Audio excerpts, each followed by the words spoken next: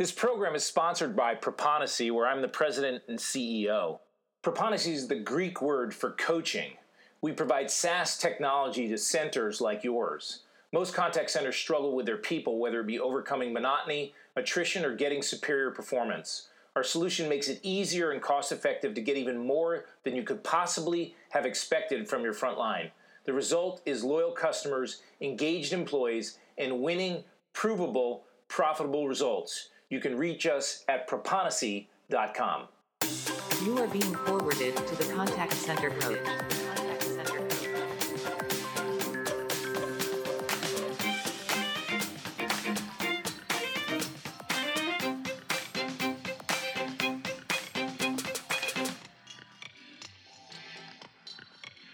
My wife and I went to a business networking group event this past week, and it was an event that occurred. There was probably about 70 people there.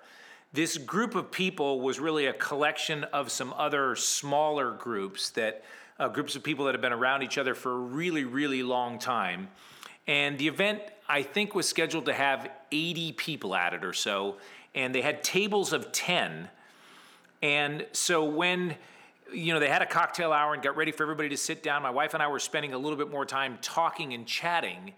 And when we got ready to sit down and we're looking for a chair, we realized that all of the tables were full and there were 2 empty tables. Now, that meant that there was probably some more people, another 16 to 20 people that were supposed to come, but just didn't show up. So there was nowhere for us to sit, so we sat down at one of the empty tables, just the 2 of us. So now you've got 7 tables with, they're filled up with 8 or 10 people, and then just 2 of us sitting at a table by ourselves. And what happened is that nothing changed. Nobody came over and offered for us to squeeze into their table, nor did anyone come and sit down with us at our table. And you can imagine the thoughts in our minds, which is, oh my, we just literally are outcasts here. We're sitting by ourselves. It was embarrassing. It was actually a little bit humiliating. And just a little bit of background on that. So this group of 70 or 80 people, I don't know all of them really well. I know a lot of them fairly well, but I know 5 or 6 of them really, really well. And those 5 or 6 would have invited me to their table or would have come and sat with me. I'm critically sure of that. And those 5 or 6 are really that high school protection that we've talked about, where you don't need a lot of friends, but you need at least one friend to protect you from the mean girls and the bullies. Well, those 5 or 6 people weren't there. And if you really think about it, it wasn't the responsibility of the guests or the members to come sit with us or even to make room for us, because they're there like everybody else and they're sitting down. It's not their responsibility, but the leadership should have been prepared and known that when the 2 of us were sitting by ourselves, that something should have happened. So I followed up with a note to him that said, hey, listen, this isn't the members' fault, but this is something that the leaders should have taken care of. And quite frankly, my wife and I would love to be the kind of people that just look for other people that are sitting by themselves or in any sort of another circumstance, and we'll go sit with them to make sure that they feel welcome. And it really did make my wife and I take a look at this group that we're in and wonder whether we really belong there. I mean, because really, where do we fit? Where do we stand in the sense that we were all by ourselves and no one came to talk to us? And I share that story with you because I'm opening a 3-part series to answer the 3 questions that are really what the entire story is about when you're leading in a contact center. And those 3 questions for the agent are different than the 3 questions for the leaders. For the agent, the 3 questions are, how am I doing? Where do I stand in comparison to the company, my peers, and my customers? And then, how do I get better? And those are really the same 3 questions that a frontline supervisor is asking as well. I mean, they may be asking, hey, how are we doing? Where do I stand? And then how do I help my team get better? But the leaders are really looking at, how are we doing? Where do we stand? Or a better question be, where are we vulnerable? And what do we have to do to get better? So I'm going to answer those 3 questions over the next 3 weeks, but we're going to start with the question of where do we stand or fit, or more focused, where are we vulnerable? Okay, you're most likely thinking now, where are we vulnerable? Where are we not vulnerable? We've got high turnover. The great American resignation is going on right now, so we're struggling to find new resources, all sorts of pressure on our hourly wages, with not enough people on the phone. Stress is just building up, on and on and on. And yes, we are all vulnerable all the time. But I want to take a closer look at how you can evaluate and analyze your vulnerability and try to see whether there's some things that you can do to make changes to that. Do you ever have a job where you really hated the job, but you loved the company? Or you hated the job, but you loved your peers? Or you hated the job, but you loved your boss? You loved the person that you work for. He or she was just spectacular. And you just stuck around longer than you probably should because of all the things that shouldn't have mattered but did. I want to look today at that vulnerability of the things that we should be focused on that make a huge difference, but we have a tendency sometimes to miss. We talk about it, but we don't take action on it. And so it's impossible in a contact center to not focus on performance. And we're going to talk about performance next week in much more detail, but I recognize the fact that we're vulnerable if we're not hitting our targets. And we can see the people that are performing and the ones that are up and the ones that are down. And I know you cannot not look at performance and immediately go there. But I want to take our focus onto some other areas, and I want to specifically focus on 3 that without them, you're more vulnerable. The first one is the number of people in your organization that are signed on to your mission. Are the people in your organization signed on to your mission and your values and the true heartbeat of your organization? That has to start with the fact that, are you communicating that to them? Are you doing that more than you did it the very first time that they came in their opening training when they were onboarding and you told them about your missions and your values? And I'm not talking about the fact that you've got some signs down the hallway that express what your mission and values are. Are the mission and values of your organization something that holds on to people? That's a competitive advantage that you have, that not only do you talk about it, but you live it. You actually walk the walk. Now, of course, you might say, well, Michael, my company just doesn't do that. I have no culture with which to deal with there. And if that's the case, I'm sorry, you're vulnerable in this area. But if it's something that you have, that there is a strong culture, but you maybe don't have a strong culture for your company inside your contact center, it's something that you should be focused on. Because having employees that are in your company that are signed on to your mission, that live your mission, that model your mission, that get paid attention to based on your mission, that stand out because of the visions and values that you have, that these people show to other people, that draws people in. It creates less vulnerability because they're signed on to your organization. Some simple ways to tell. Do you have company shirts or company t-shirts? Do people wear them all the time? Do some of the visions and values that you have, do you see those repeated? Do people point them out and say, hey, that's who we are? Do you have reward and recognition associated with those? Do you reinforce those? I mean, on our platform, we've gotten to the point where we just put the vision and values up on their main screen so they see them every single solitary day. We recommend asking quiz questions associated with your visions and values. If you're a supervisor or the top leader in the contact center, you should be modeling those visions and values and your mission statement, and you should be calling out the mission when it occurs. The second one is are your people connected? And you've heard some of my earlier podcasts talk about roses, daisies, and weeds. And roses are your best performers, weeds are your worst performers, and these daisies are this group that kind of fits in the middle there. We have a tendency not to pay a lot of attention to them because we just don't have a lot of rewards for most average employee of the month, but they represent about 60% of your organization. And it's really, really important that all three of these areas are connected to your organization. There's how they're connected and where they're connected might be to the company, the vision and values. It might be to the direct manager that they have. Certainly will be to their peers, but might even be to their customers, or they might be connected to the success that they're having in the organization, but they need to be connected. And connection is, for the most part, a people issue. Do you see in your planning, do they participate in team games? Are they connected one-on-one with other people? Do they do employee shout outs? Are they the kind of person that will recognize somebody else, which shows that they're connected? Do you see them sitting with people in the lunchroom?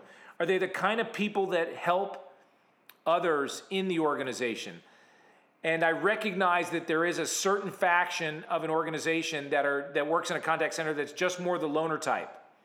And if the loner type isn't connected, but they do really well with their performance, and you get positive feedback when you talk to them, then maybe you don't have to worry about them as much. But having someone connected, having them connected to another individual or to the company or to a supervisor is a great way to make your organization more sticky and to make you less vulnerable. It's harder to leave people that you love. It's harder to leave people that you like.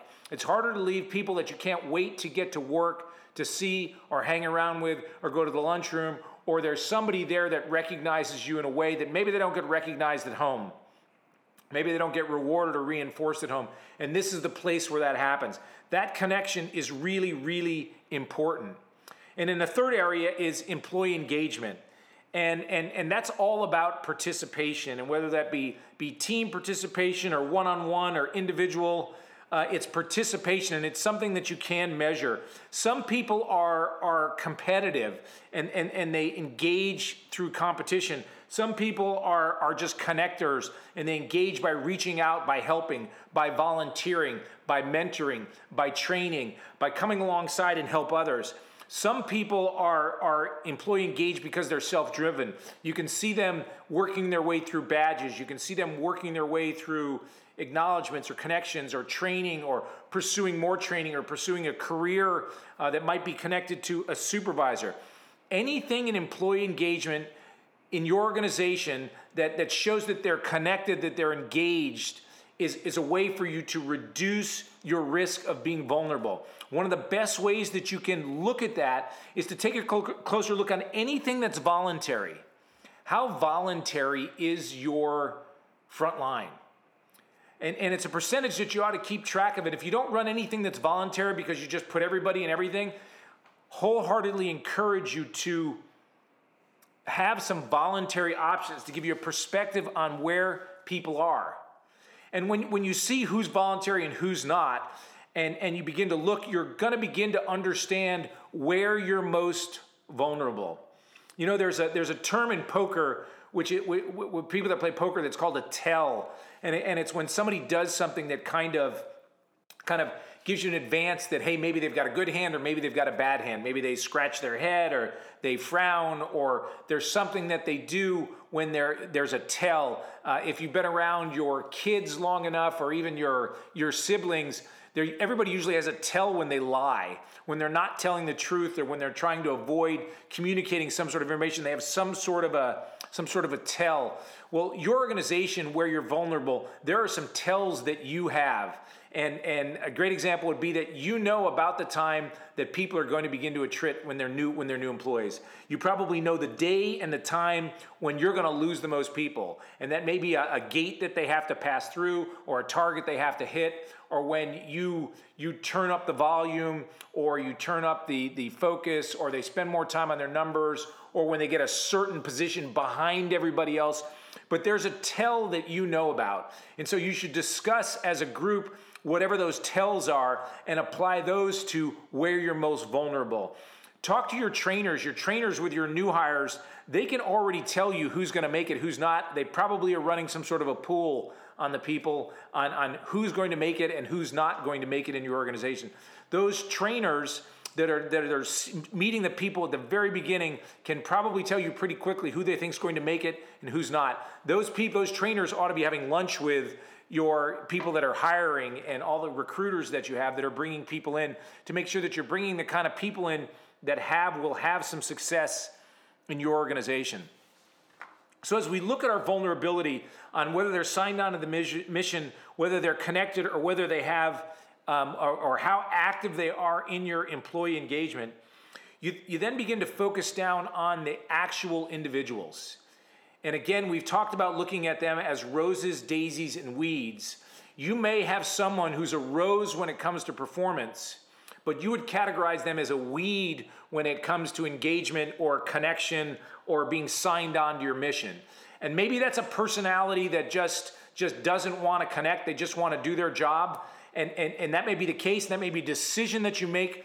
But I want you to recognize and acknowledge the fact that that's a person that's vulnerable. And what you're going to find is that in every one of the categories, you have people that fit into those particular components as to where they are. And you're looking for vulnerability. You're looking for the places that they're vulnerable. So with your agents, with your frontline agents, if they've got targets, do they get those targets? Are they ahead? Are they on goal? Are they behind? Or are they way behind? Obviously, the people that are in trouble are either behind or way behind. Well, one of the ways you measure a vulnerability is pretty quickly, do you think they care or do they not care? If they care, then you've got a shot that maybe they're not vulnerable, maybe you can bring them back. But if they don't care, then they're gone. And so that's just a way for you to know or begin to see that they are vulnerable. And when you're looking at the people that are at risk, this rose, daisy, weed thing comes back into play again, because they're either people that we want, people we don't want, or people that we've forgotten. So people that we want are the roses, people we don't want are the weeds, but the people that we've forgotten have a tendency to be those people that are in the middle, which are the daisies. And it's really, really important that you do an assessment and understand what your vulnerability is. So when I look at my vulnerability, and let's just say that I've got 100 people to make it simple, how many people are you vulnerable with in your organization? Can your supervisors tell you on their teams how many people do they think are vulnerable? What percentage of your people that are vulnerable are your roses and your daisies versus just your weeds? If you find out that that's a high number, we need to focus more attention on the people that are vulnerable that are also our performers. If the people in your organization don't see how they fit, don't understand where they stand, so that you can begin to surround them with other things other than just their performance, what you've done is you've lost a lever. You've lost another contributor that doesn't cost you any money. It's not something that requires massive amount of management. It just requires intensity and focus on your mission, on how connected they are, and your pursuit of engaging them. And I know that engagement is kind of one of those big watchwords that describes a lot of different areas. But the activity, the voluntary activity of your front line is one of the ways that you can measure their vulnerability, along with connection and along with whether they're signed on to your mission or not. But they can't be signed on if you're not doing something about presenting it to them and talking the talk and walking the walk. Well, listen, there you go. There's the first of 3 steps that we're going to take. Next week, we're going to talk about how am I doing, or how are we doing in performance. I hope that you'll listen next week and be a part of the program, and never forget that I know that you have the capacity to be a great leader. It simply requires you to make the decision, to put some effort in, some focus, and an awful lot of hard work. Look forward to talking to you next week. Bye-bye now. You are being forwarded to the contact center coach.